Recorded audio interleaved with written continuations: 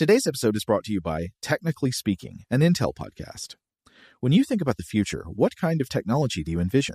Whatever the future holds, artificial intelligence will undoubtedly be at the heart of it all. Join Graham Class as he hosts Season 2 of Technically Speaking, an Intel podcast, and hear from the minds transforming healthcare, retail, entertainment, personal computing, and more with the help of AI. Tune in every other Tuesday and explore the latest technology that's changing our world today and creating a more accessible tomorrow. Listen to Technically Speaking, an Intel podcast on the iHeartRadio app, Apple Podcasts, or wherever you get your podcasts. What's up, this your boy Lil Duval, and check out my podcast, Conversations with Unc, on the Black Effect Podcast Network. Each and every Tuesday, Conversations with Unc podcast feature casuals and in-depth talk about ebbs and flows of life and the pursuit of happiness. Unlike my work on stage, I tap into a more serious and sensitive side to give life advice and simply offer words of encouragement, yet remind folks to never forget to laugh. Every Tuesday, listen to Conversations with Unc, hosted by Lil Duval on the Black Effect Podcast Network, iHeartRadio app, or wherever you get your podcasts. Presented by AT&T. Connecting changes everything. Okay, picture this. It's Friday afternoon when a thought hits you. I can spend another weekend doing the same old whatever, or I can hop into my all-new Hyundai Santa Fe and hit the road. With available H-Track all-wheel drive and 3-row seating, my whole family can head deep into the wild. Conquer the weekend in the all-new Hyundai Santa Fe. Visit HyundaiUSA.com or call 562-314-4603 for more details. Hyundai, there's joy in every journey. Rev up your thrills this summer at Cedar Point on the all-new Top Thrill 2. Drive the sky on the world's tallest and fastest triple-launch vertical speedway. And now, for a limited time, get more Cedar Point fun for less with our limited-time bundle for just $49.99. Get admission, parking, and all-day drinks for one low price. But you better hurry, because this bundle won't last long. Save now at cedarpoint.com. Welcome to Stuff to Blow Your Mind from HowStuffWorks.com.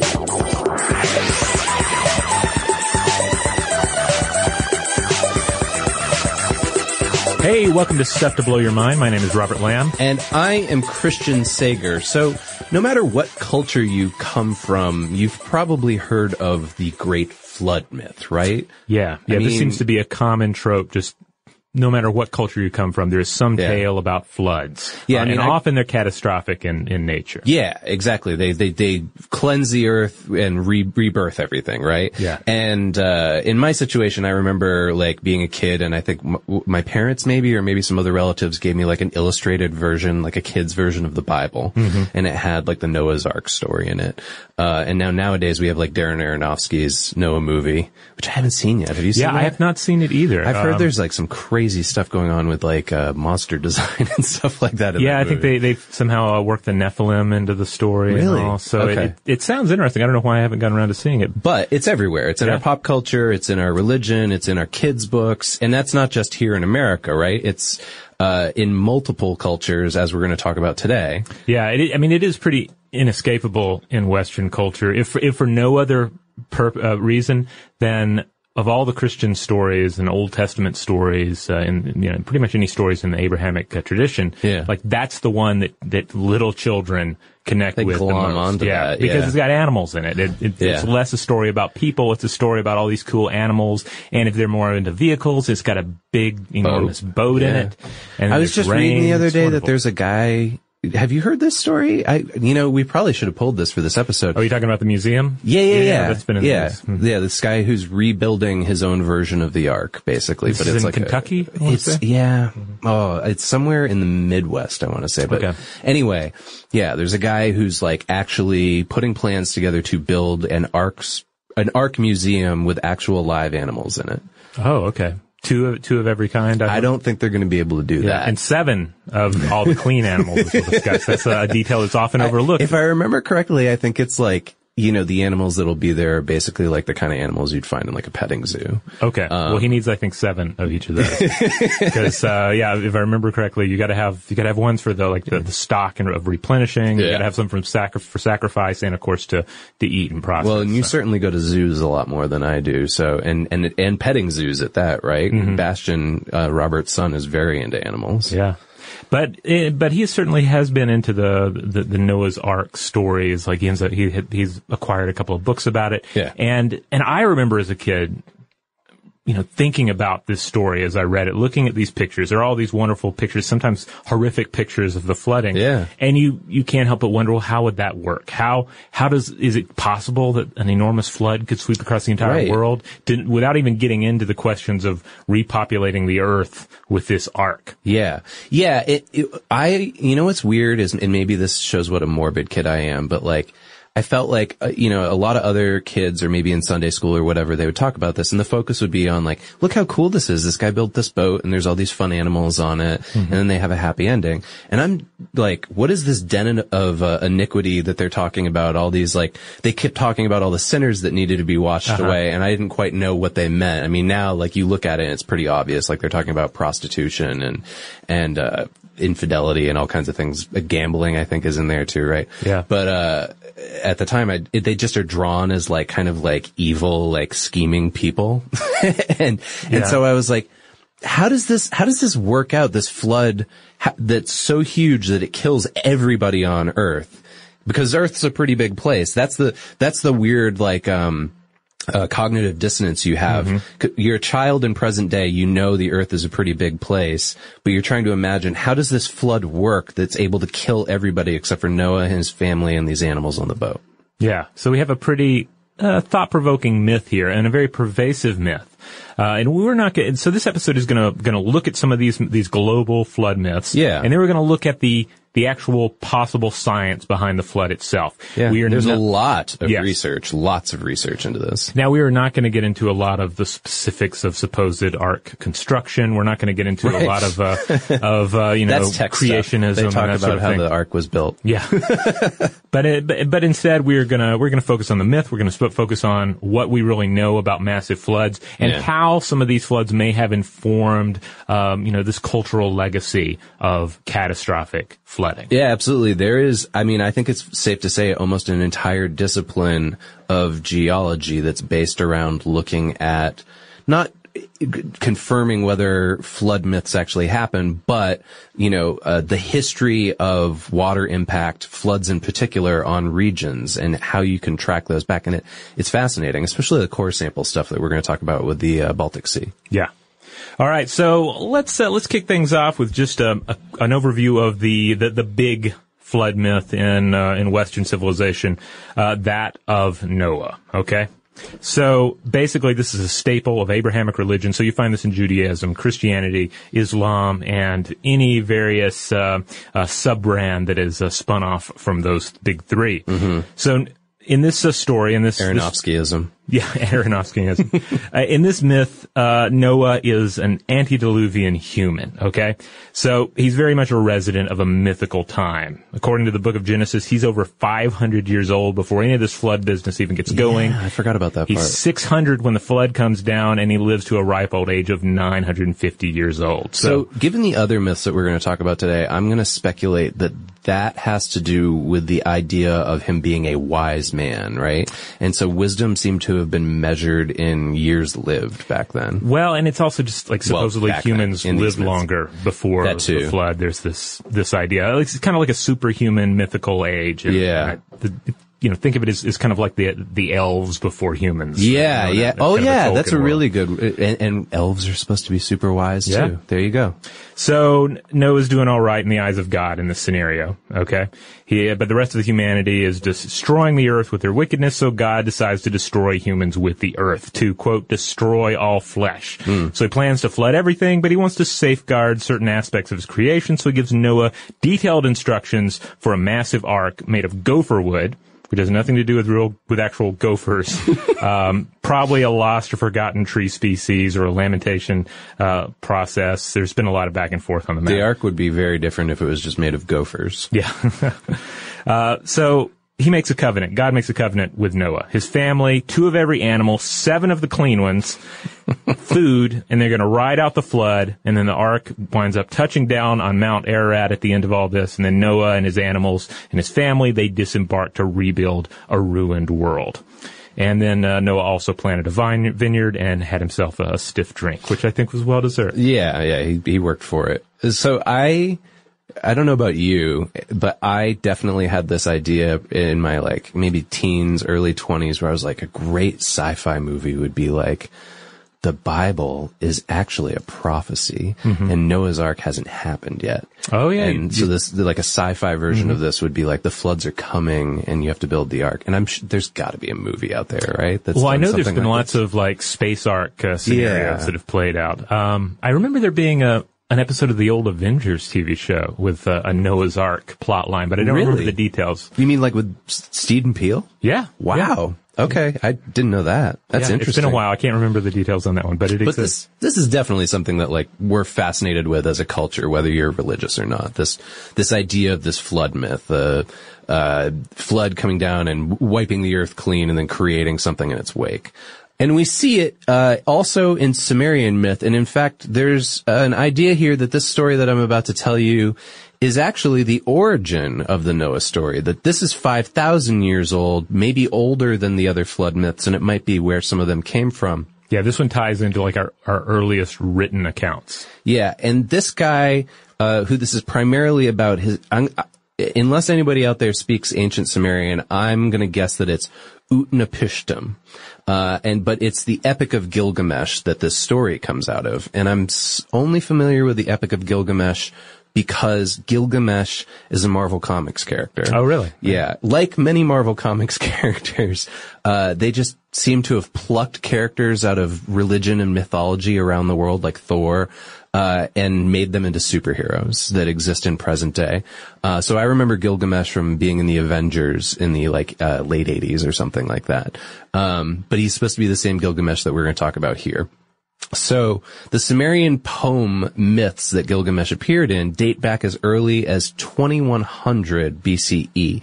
They've been passed down through other cultures. So what we might present to you here, you may be familiar with from other cultures that's just a little bit different. There's so many different iterations of these. This is just the 11th part of the whole like Epic of Gilgamesh. It basically goes like this. Gilgamesh was the king of a place called Uruk, and he was 2/3 god, 1/3 man. Sounds like an awesome superhero origin story already, right? Like he's already even better than half god, half man. Yeah, like he had 3 parents. And the elders of the city, though, even though he was their king, they didn't think he was wise enough yet to be a good king. So they sent a, quote, wild man of the steppe named Enkidu to fight him and teach him humility.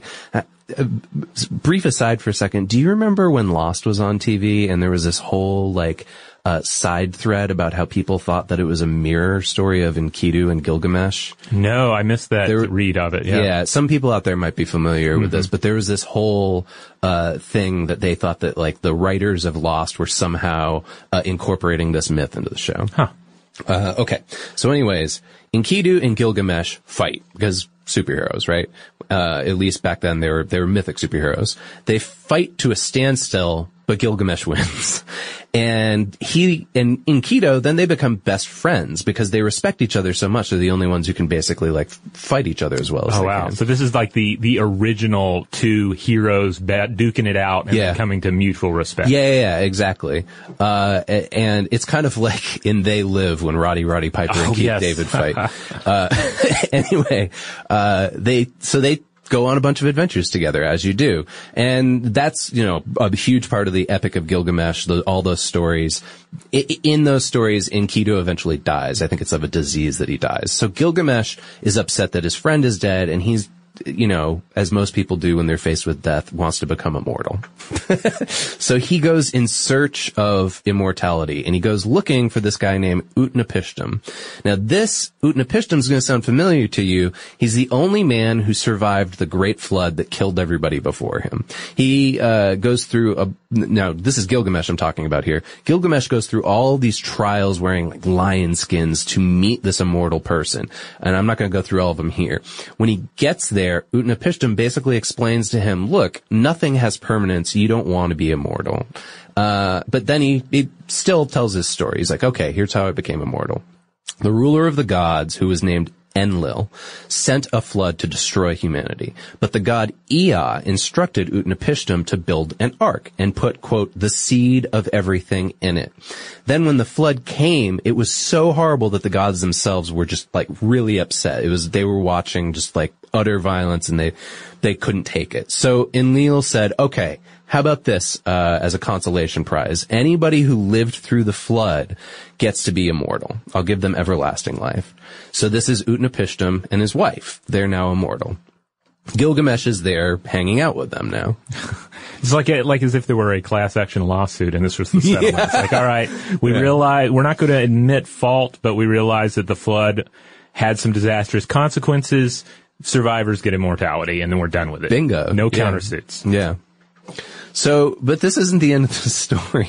Utnapishtim says to Gilgamesh, look, you really want to be immortal that bad? All right, let's start off. You need to not sleep for 6 days and 7 nights. And Gilgamesh immediately falls asleep. And he wakes up 7 days later. Like, he sleeps for 7 days straight. And, you know, there's some variations on what goes on between him and Utnapishtim and his wife. But basically, Gilgamesh returns back to the city as a wiser man. And he's now wearing an everlasting elder's robe. He's learned his lesson. Now he's ready to be king, right? He's learned that not all things are permanent. He's had all these adventures with his friend, and he's learned from the world. But this is thought to be connected to the Noah's Ark myth because they're very similar, obviously. But we don't get the sequel to Noah's Ark like we do here, though. I don't remember any stories of like, here's what happened to Noah afterward. Yeah, well, it ends up becoming part of the part of a larger story, right? It becomes because woven into the existing mythos. Yeah, as kids who sort of carry the torch afterward, right? Mm-hmm.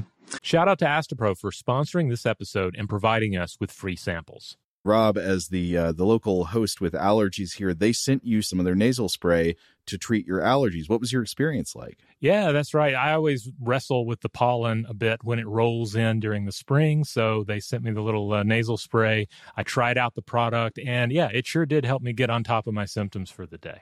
And it's so fast-acting, it was already kicking in before I left the house. Astapro is a first-of-its-kind nasal allergy spray. It's the fastest 24-hour over-the-counter allergy spray. It starts working in 30 minutes, while other allergy sprays take hours. Astapro is the first and only 24-hour steroid-free allergy spray.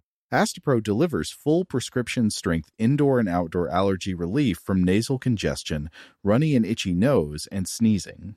Get fast-acting nasal allergy symptom relief with Astapro. Go to astaproallergy.com for a discount so you can get Astapro and go today. ASTEPRO allergy.com. Astapro and go. Use as directed for relief of nasal congestion, runny nose, sneezing, and itchy nose due to allergies. Today's episode is brought to you by eBay. eBay Motors is here for the ride. Remember when you first saw the potential? And then, through some elbow grease, fresh installs, and a whole lot of love, you transformed 100,000 miles and a body full of rust into a drive that's all your own. Look to your left. Look to your right. It's official. No one's got a ride like this. There's nothing else that sounds like, feels like, or looks like the set of wheels in your garage.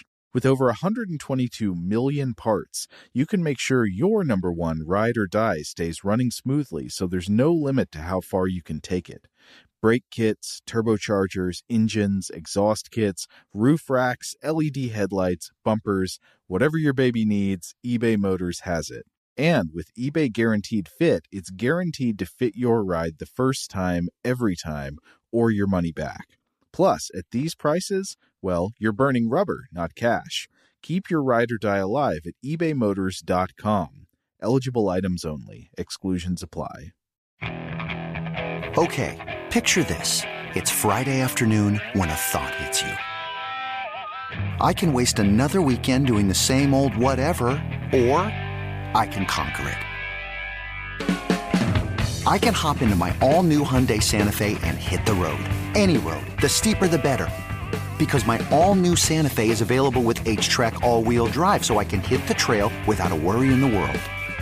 Heck, with 3 rows and best-in-class rear cargo space, I can pack the whole family in with all our gear. We've got available dual wireless charging for our phones, so we'll never lose touch with civilization, and we won't lose touch with the primordial power of Mother Earth. So which is it? Waste the weekend or do something a little more epic? And conquer it in the all-new Hyundai Santa Fe. Visit HyundaiUSA.com or call 562-314-4603 for more details. Hyundai, there's joy in every journey. Today I'm going to give you some straightforward advice on how to deal with naughty kids. How about instead of timeouts, time-ins? Time for you to start paying some bills. I'm JB Smoove, and that was a full episode of my new podcast, Straightforward, inspired by guaranteed straightforward pricing from AT&T Fiber. Get what you want without the complicated. AT&T Fiber, live like a gigillionaire. Available wherever you get your podcast. Limited availability in select areas. Visit AT&T.com/hypergig for details. But it's interesting to think of this too as the proto-flood story, because you have to remember this is the earliest account we have, and it's from a portion of the world where we see civilization really begin to spin and take off, where we see agriculture spinning and taking off. Yeah. So there's this idea, especially in this region. Oh yeah. So there's this idea that this becomes just part of like global cultural DNA. Yeah. Yeah. And in fact, like, here's the thing that we're going to find out, and our next example will even prove this, that these myths don't all pop up out of that one Mesopotamian area, right? There's myths from the Pacific Northwest. There's myths from Japan. There's myths from Norse mythology. And right now, we're going to give you one from India. Yes. So this one is the story of Manu. And they, experts are kind of torn on this. Some think that this may have arisen independently, or that it might have ties to other tales, essentially dating back to the Epic of Gilgamesh. Okay. But like it might have traveled. Yeah, either it traveled, but also it could have risen up independently, because you know, as we'll discuss, like, flooding is a universal event. Like, right. Like, it's not like it didn't just happen in that one part of the world. It's not like a flood happened and someone said, "Whoa, flooding is possible." Yeah. Here's a great story about it. No. So this one involves a man by the name of Manu. He's the first human. He's out. Good name for the first human. Good name for a first human. He's out fishing, and he ends up talking to a fish. This great fish comes to him, speaks to him, and says, "Hey, big flood's coming. You need to build a ship." And he agrees. The waters begin to rise, so he tethers the ship to the great horn of this fish. Oh, cool. So it's like kind of rides the fish out. Yeah. The fish carries him along. Fish carries him over the northern mountains, and then has him bind the ship to a tree. Okay. And then the waters all abate, and Manu offers an offering of ghee, sour milk, whey, and curds to the water. And a year later, a woman is born. Okay. And she comes to Manu and tells him to use her in a sacrifice, and this resulted in their offspring. Wait. So is this a human sacrifice that results in offspring, or it's a different kind of sacrifice? It's unclear. It's a little unclear. Okay. We see this in another myth we're going to discuss too, where like the idea of the flood not only as apocalypse but new beginning. Yeah, it's definitely a rebirth thing. Yeah, that makes sense that they would introduce this sort of mother figure. Yeah. So it's a survival story, but it's also a second creation story. Okay. And this story gets more involved as traditions build up. Like everything in Hinduism, it leads to the establishment of Vishnu's fish avatar, Matsya. And the flood motif is also important in Tamil literature, involving at least two different flood myths, one of creation, one of survival, and it continues to spiral out from there. This is another key point here, and this was discussed in The Flood Myth, which is a book by Alan Dundes, that like a lot of these stories, humanity survives the calamity and then almost immediately faces a new threat, too, which is something we see in Noah and beyond. So now we have the Indian, the Hindu interpretation of a great flood.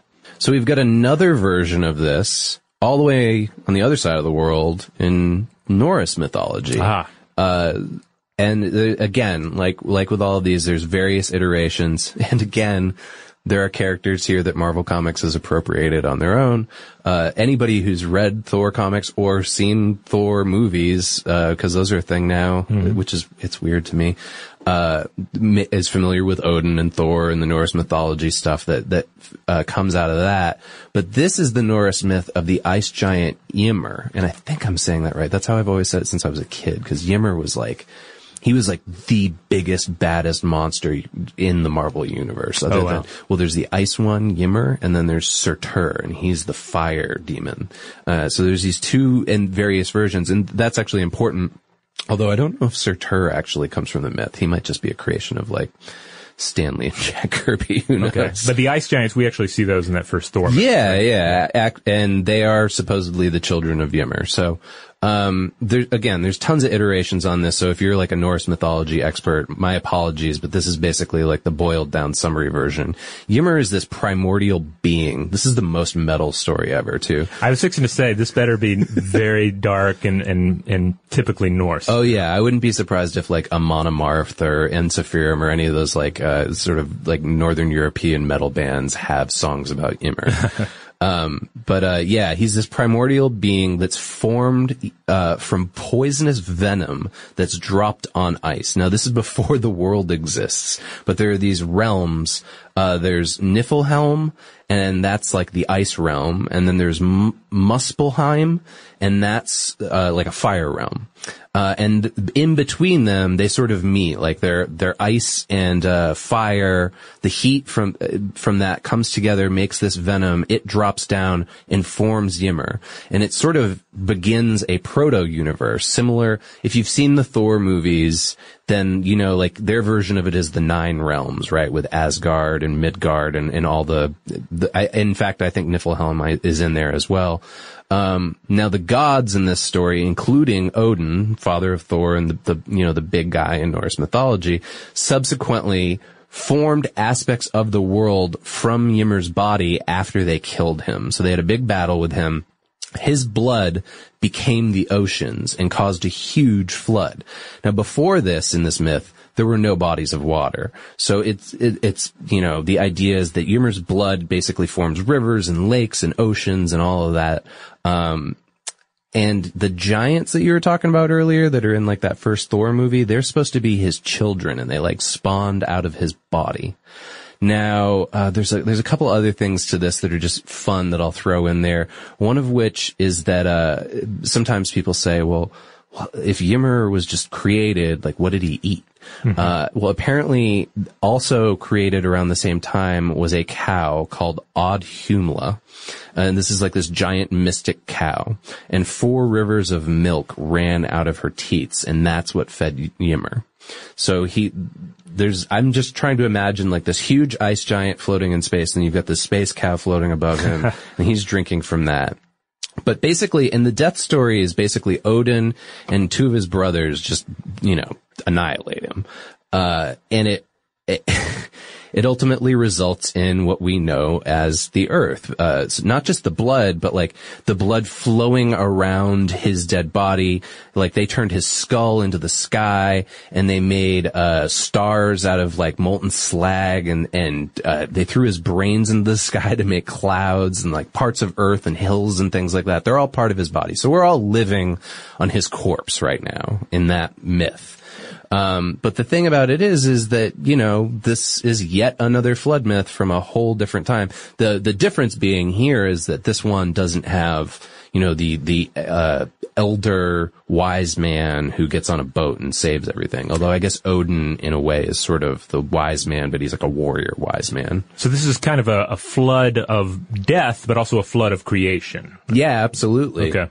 Yeah, I mean, not only was the earth created out of him, but then like if you can wrap your head around the Norse mythology of all these different realms that sort of interact like a Venn diagram, he like partially came out of those and then like created a whole nother realm where the ice giants live. I believe it's David Montgomery of the University of Washington who we'll get into more of his work in the second half of this episode. Yeah. But I believe he pointed out that you see a lot of beneficial flood myths in African cultures and less in the way of cataclysmic floods, which is interesting because in this we see the geographic importance of the myth. We see the geography informing the myth. What does a flood mean in the geography of this particular people? Yeah, absolutely. And that's why, geographic studies and geological studies are super important to sort of, I guess, backtracking and trying to figure out where all of this came from. Cool. Well, I have another one here, and this is from Chinese mythology. It has to do with the Great Flood of Kun Yu, and this plays an important role in Chinese mythology, though it's often the case with Chinese mythology. There's not necessarily a lot of internal consistency here. And this would have been a generation-spanning flood. Okay. So this is how it ends up playing out. There's this big flood. And it's not divine punishment or anything. It's just kind of a natural occurrence. Okay. It's not so much something the gods inflict. It just happens. All right. So humans are suffering, though. Humans are displaced. They're trying to figure out how to solve the problem of all this catastrophic flooding. So you have this culture bearer, this important cultural hero named Goon or Kun. Okay. And he ends up taking the divine self-renewing soil from the gods in order to save humans from the flood. Okay. He's going to build like dam works and whatnot. But he didn't wait for permission to actually obtain the divine soil. So it's like a Prometheus kind of thing. Yeah, it's a very much a Prometheus myth. He's punished for stealing the gift. Depending on which version you look at, he's either killed or he's turned into a bear or some sort of a turtle creature. At any rate, he's taken out of the game for this. Yeah. But the gift is permitted to remain, and the gods end up ordaining his son, Daryu, to continue his work with the divine soil. Okay. Only he ends up deviating from his father's plans and finishing his father's work. He constructs drainage channels, reconstructs earthen barriers, and in the end he manages to defeat the Great Deluge and become emperor and founds the Shaya dynasty. This would have been 2070 to 1600 BCE. So this actually binds into like legitimate history that we have records of. That's interesting. Well, yes and no. Yeah. Because, when you begin going back further and further in Chinese history, you see you see myth and actual history, becoming one, which is, I guess, pretty much the case with most old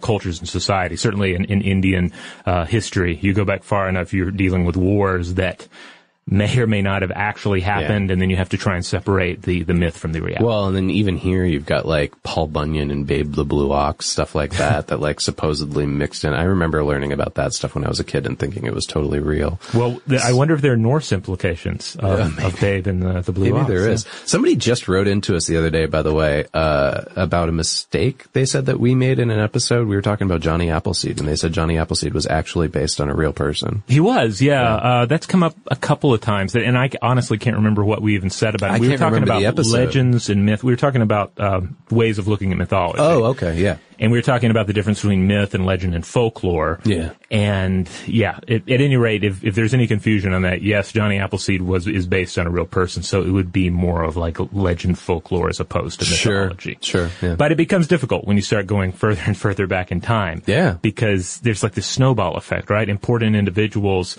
become wrapped up in our expectations and our ideas and our mythic and magical understanding of the world. Mm-hmm. And if there's a real person at the heart of that snowball, you kind of lose them after a while. Yeah, there was just a study that just came out earlier this week that we read about on Monday morning that was saying, basically that they'd confirmed evidence that our memories are unreliable, but not just our memories, but our memories of people who have passed away, right?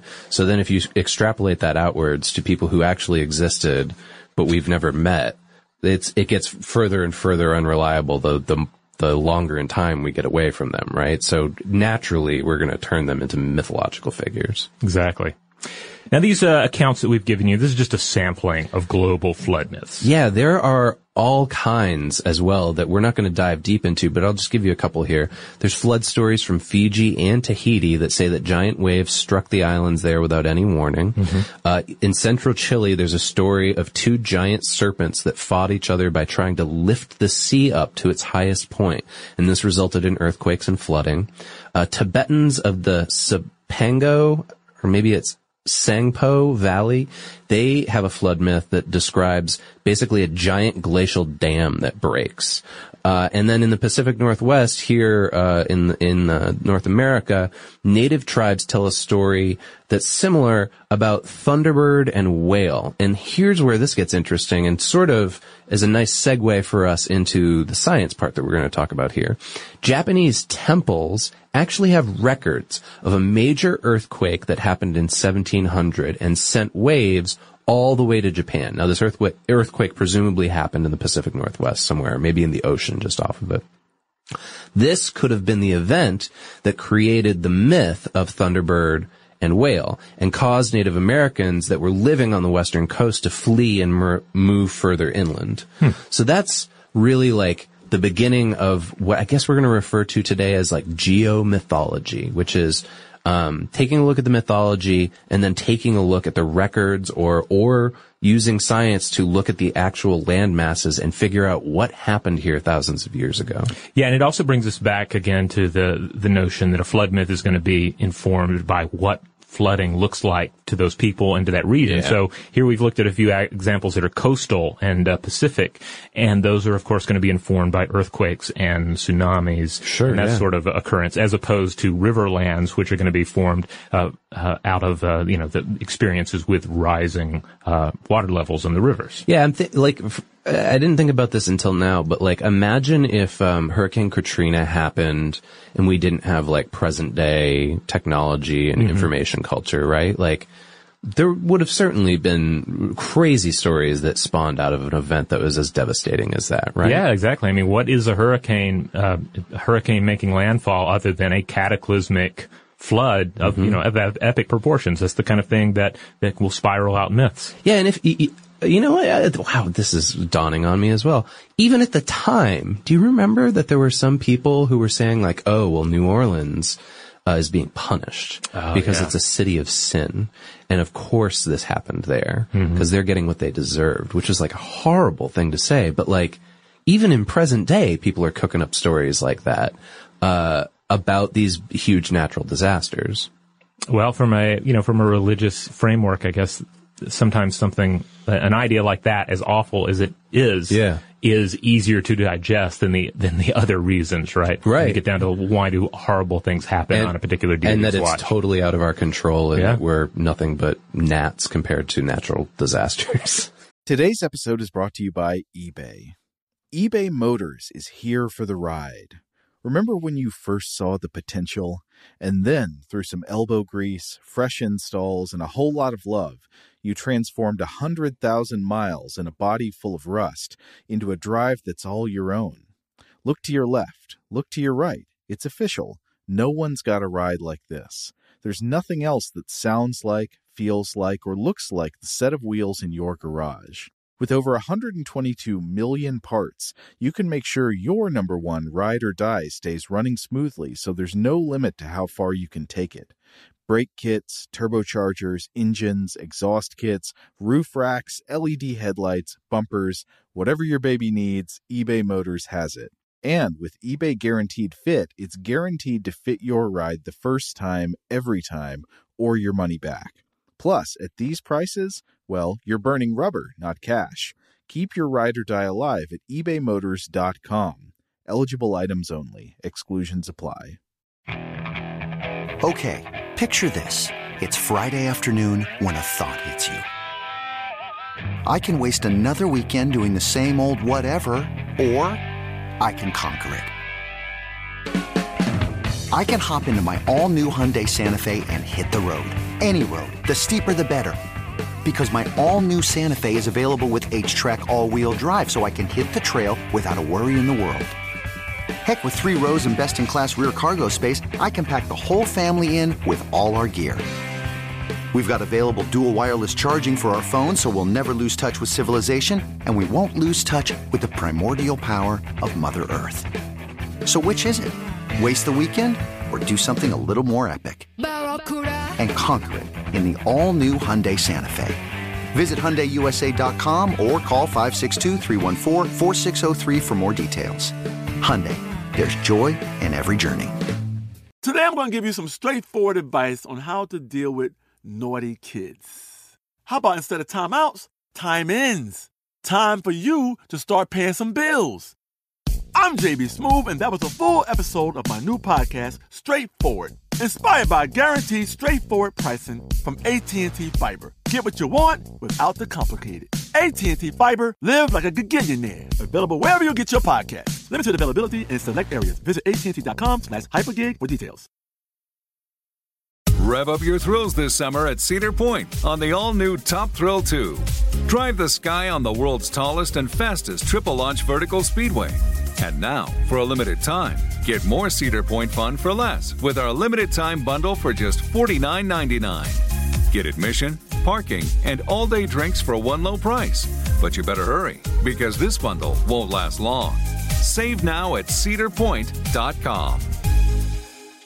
So, it took quite a while for modern scientific understanding of Earth's geological and biological history to fully disengage from Western Christian religious traditions, to fully remove the sacred time frame from the profane time frame. So we see the earliest approaches to understanding Earth's history, we see those shackled to this idea of an antediluvian world, a pre-flood world, within the periods of a pre-Adamic and Adamic time. So it's all about, like, Eden and Adam and then the great flood and Noah surviving it. Like, that is just interwoven with our early scientific understanding of the world. And there's this kind of fascinating weave of religion and science that happens in the Roman Catholic Church, but in the other clergy as well, but primarily through a guy named Nicholas Steno, and he's a 17th century Roman Catholic priest who is one of the earliest known geologists. He actually achieved 3 of the 4 steps to being declared a saint. So this guy is very highly regarded within the Catholic Church. Steno was one of the first people to show that rocks tell their own stories, and sometimes these stories either guide religious doctrine or they can refute it, right? And in this instance, he was referring to the flood myth, right? And so by the time of Darwin, the clergy basically came to the understanding with the field of geology and abandoned the idea that a literal global flood had happened. Now, we were just talking to our co-host Joe McCormick about this before we came in.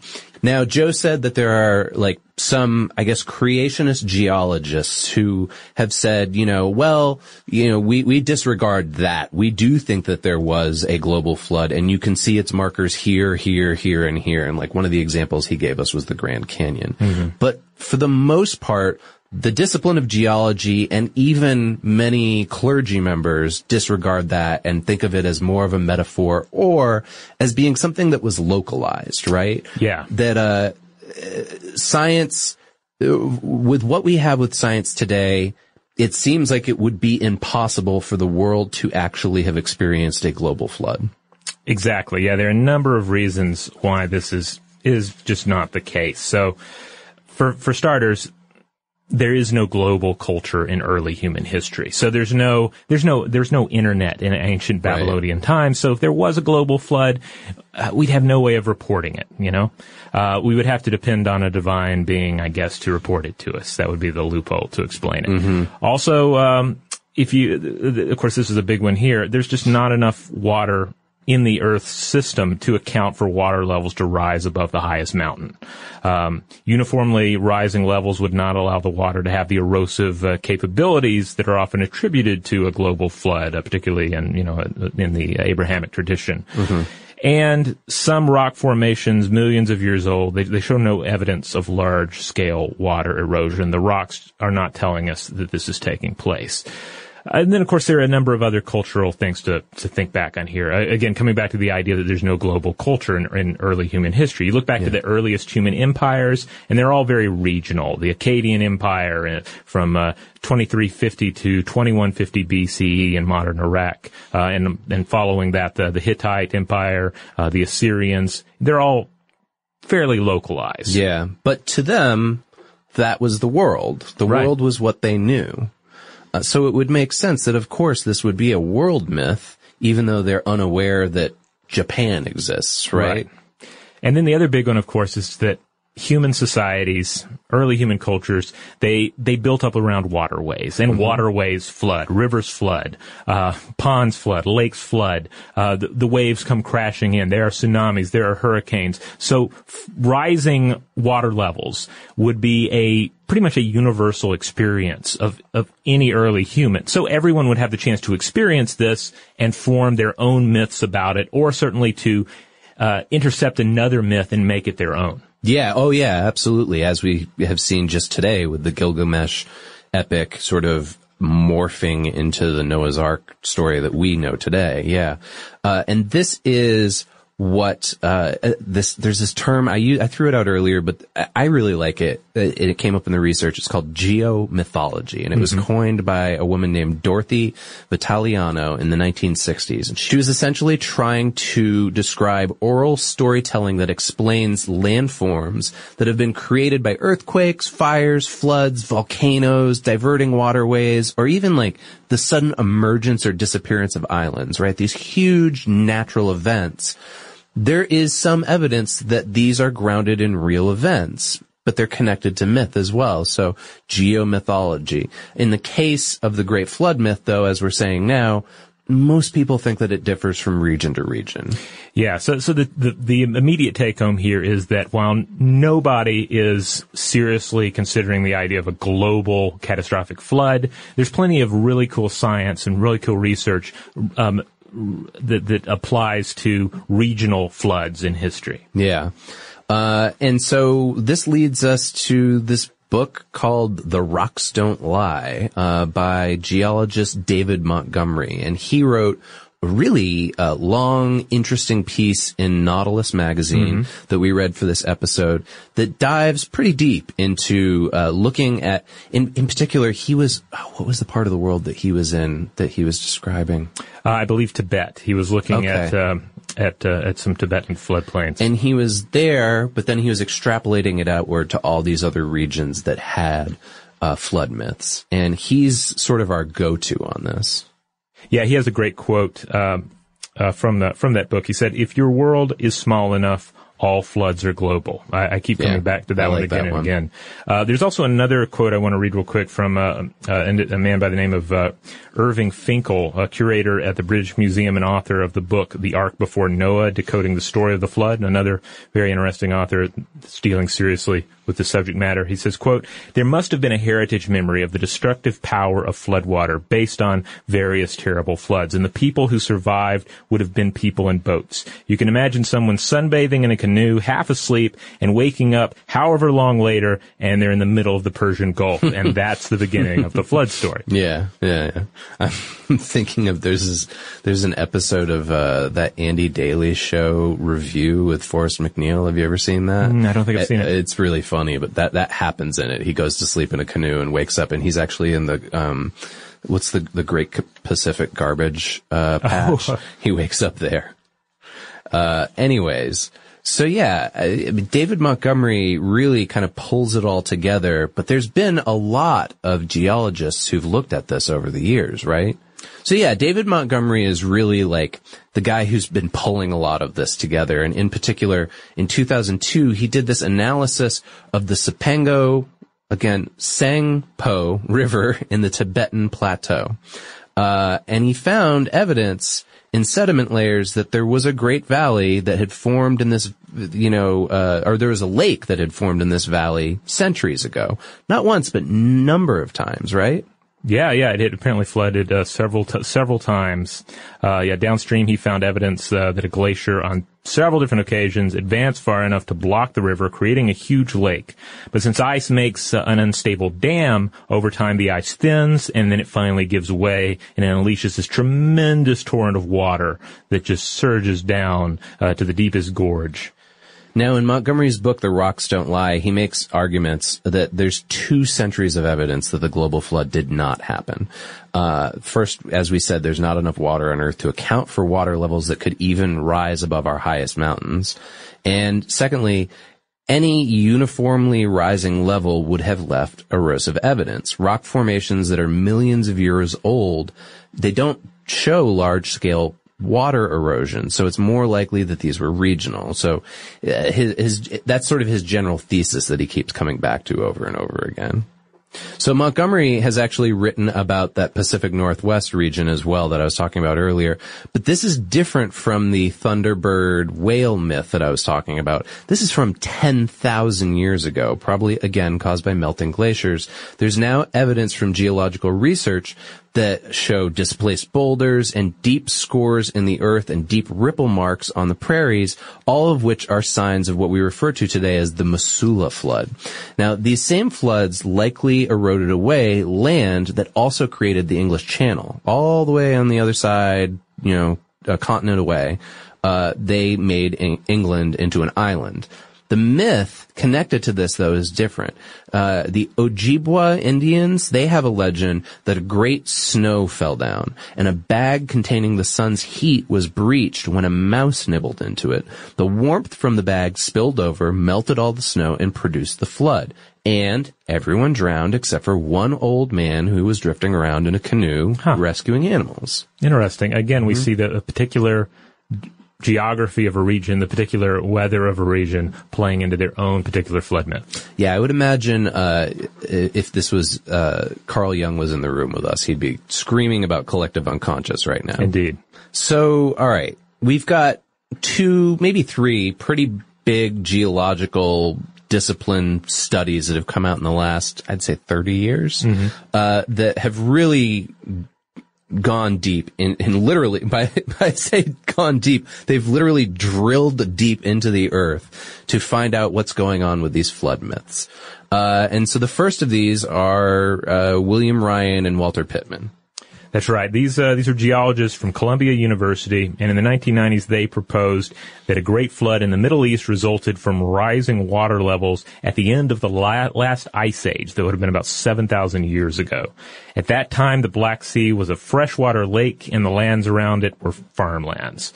When the European glaciers melted, the Mediterranean Sea overflowed with a force 200 times greater than that of Niagara Falls, converting the Black Sea from a fresh to saltwater body and flooding the entire area. So the way these guys came to this conclusion was they analyzed sediment cores from the bed of the Black Sea, making them think that the sea used to be a freshwater lake. The glacial ice melted at our poles, raising the world's sea levels, and this caused the huge inflow. Now this is where the world's earliest farming communities lived, as Robert just mentioned. So maybe they're the ones who brought this story to Mesopotamia. It then turns into the Gilgamesh legend, which then turns into the Noah legend, which maybe then travels to India. Who knows? Yeah, I mean, this would have rapidly inundated a broad plain occupied by some of the world's earliest farming communities. They're traumatized by the flood. They bring these tales with them to new lands and new cultures. So perhaps the tale of the Great Flood was essentially hard-coded into the secret of agriculture. You get one, you get the other.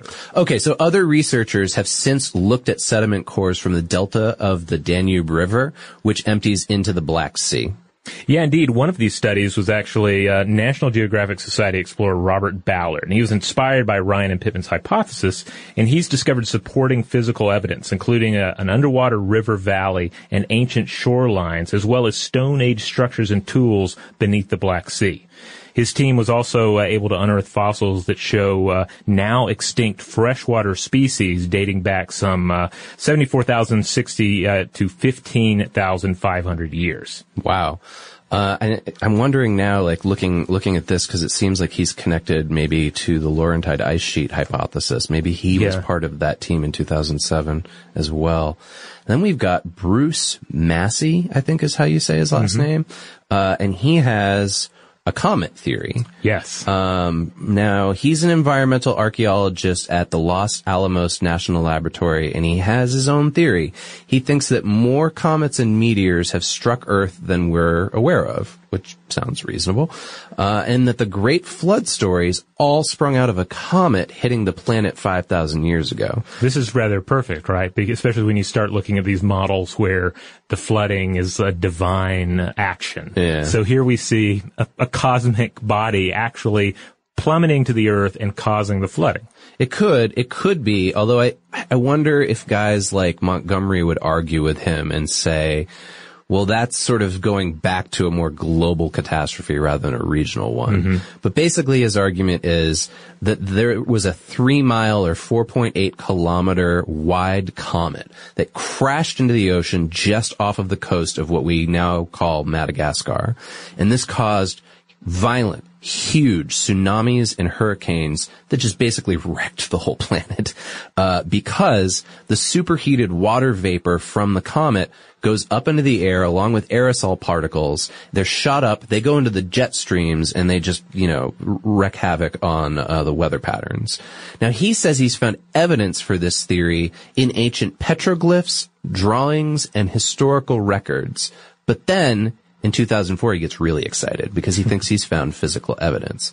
He says a tsunami that's 600 feet tall would, of course, leave evidence on our geology.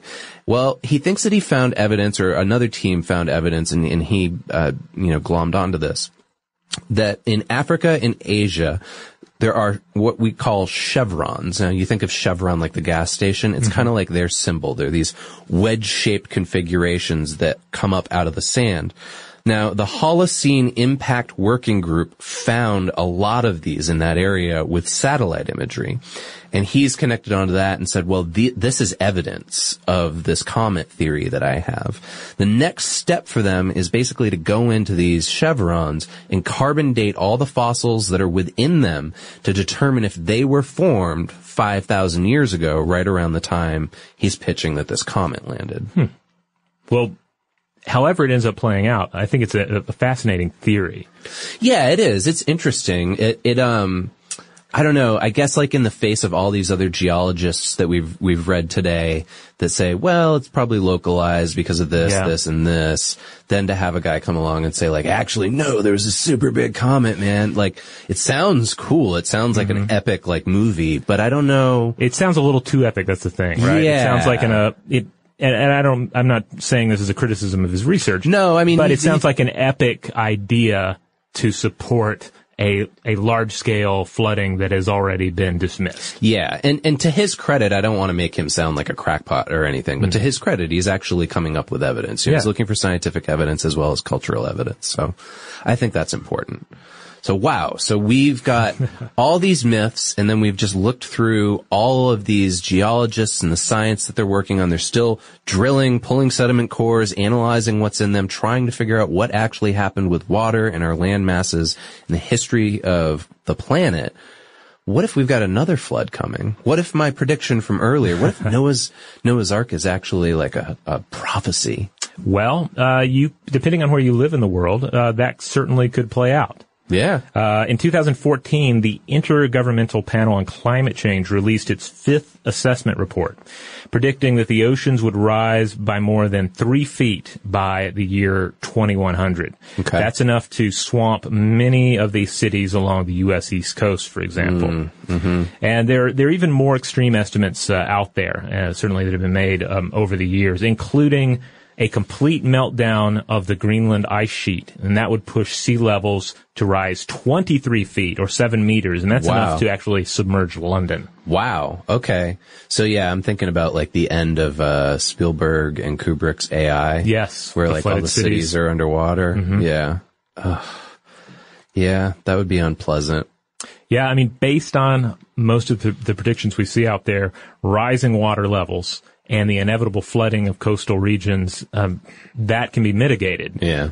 If we get our crap together in time. Well, I love coastal cities. I grew up around a coastal city. I'd love to live near one again. Right now, we live 4 hours away from the coast, so I would imagine Atlanta's maybe Atlanta will become beachfront property, but, I certainly hope that, our coastal cities don't get totally wiped out. But it does come back to just why these myths were so pervasive, right? Yeah, because humans have always lived in coastal regions. Humans have always lived along rivers. They've made their life along rivers. Yeah. We've lived in plenty of resources to be had. Yeah, we've lived in this tenuous balance with the water. Mm-hmm. In some of these myths, the water and flooding itself kind of takes on a divine energy. It's personified even in the idea of river and flood gods. Yeah, yeah. And that makes sense that this wrathful entity that we depend on is also a great danger, and we see that no matter which age we live in. Well, best case scenario, it ends up like Waterworld, right? And we're Kevin Costner swimming around and riding on our catamaran. I can't believe I didn't think about Waterworld. Yeah. Is there any land in Waterworld? There is. Well, spoilers for Waterworld from the end, but that's the whole MacGuffin of the movie, is that they're searching for the last bit of land that supposedly exists, and they find I think it's an island at the end, but yeah. Like the little kid has like the tattoo of the map on his back that shows him how to get to the, I barely remember that movie, but yeah. The whole mission is for them to figure out if this myth is true. And do they invoke Noah and the Great Flood at all in that? I don't think they ever mention Noah now that I think about it, although, like I said, it's been a long time. I mean, I just remember Dennis Hopper on the oil ship commanding a gang of Mad Max-esque pirates. Yeah, that's a weird movie. A lot of people bash that movie because of how expensive it was, and it was kind of a flop, but I loved it when it came out. Yeah, now I want to see it. I've never seen it. Oh, really? In large part because I remember when it came out, the media, such as it was at the time, just completely said, it's a disaster, it's a catastrophe, don't see it. And now it sounds rather attractive. It's not the worst movie in the world. You could do far worse things with 2 hours of your time. All right. Well, on that note, we're going to go ahead and head for land on this one. We're going to go ahead and cling to the mountainside and let the flood waters of knowledge recede. But hopefully, we were able to provide, in a sense, you got to get your feet wet in global flood myths, in the underlying science of large-scale regional flooding in our past. And, who knows? Maybe we'll discuss some of the fringier stuff in the future. Yeah, that would be interesting. And if, I'd love to hear from people out in the audience who maybe you are, aware of some kind of cultural myth that we missed that's really interesting related to floods. Or you live in an area that's been experiencing a lot of flooding, and you've got something to say about that connected to this. We'd love to hear from you. There's so many ways to get in touch with us. We're on Facebook, we're on Twitter, we're on Tumblr, we're on Instagram. We post all of our episodes on those platforms. We are Below the Mind or some iteration thereof on there. It's pretty easy to find. You look for beautiful pictures of me, Robert, and Joe McCormick. And the other place where you can certainly find information on how to contact us is our landing page, our mothership, stufftoblowyourmind.com. And if you want to get in touch with us the old-fashioned way, just shoot us an email at belowthemind@howstuffworks.com.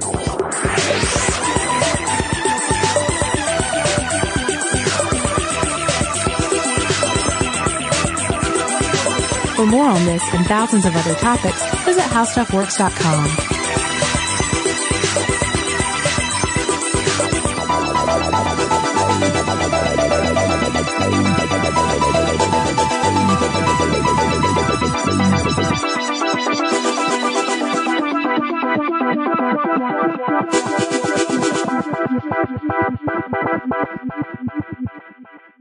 Today's episode is brought to you by Visible. The future of wireless is here, and it's transparent. Switch to Visible, the wireless company that makes wireless visible.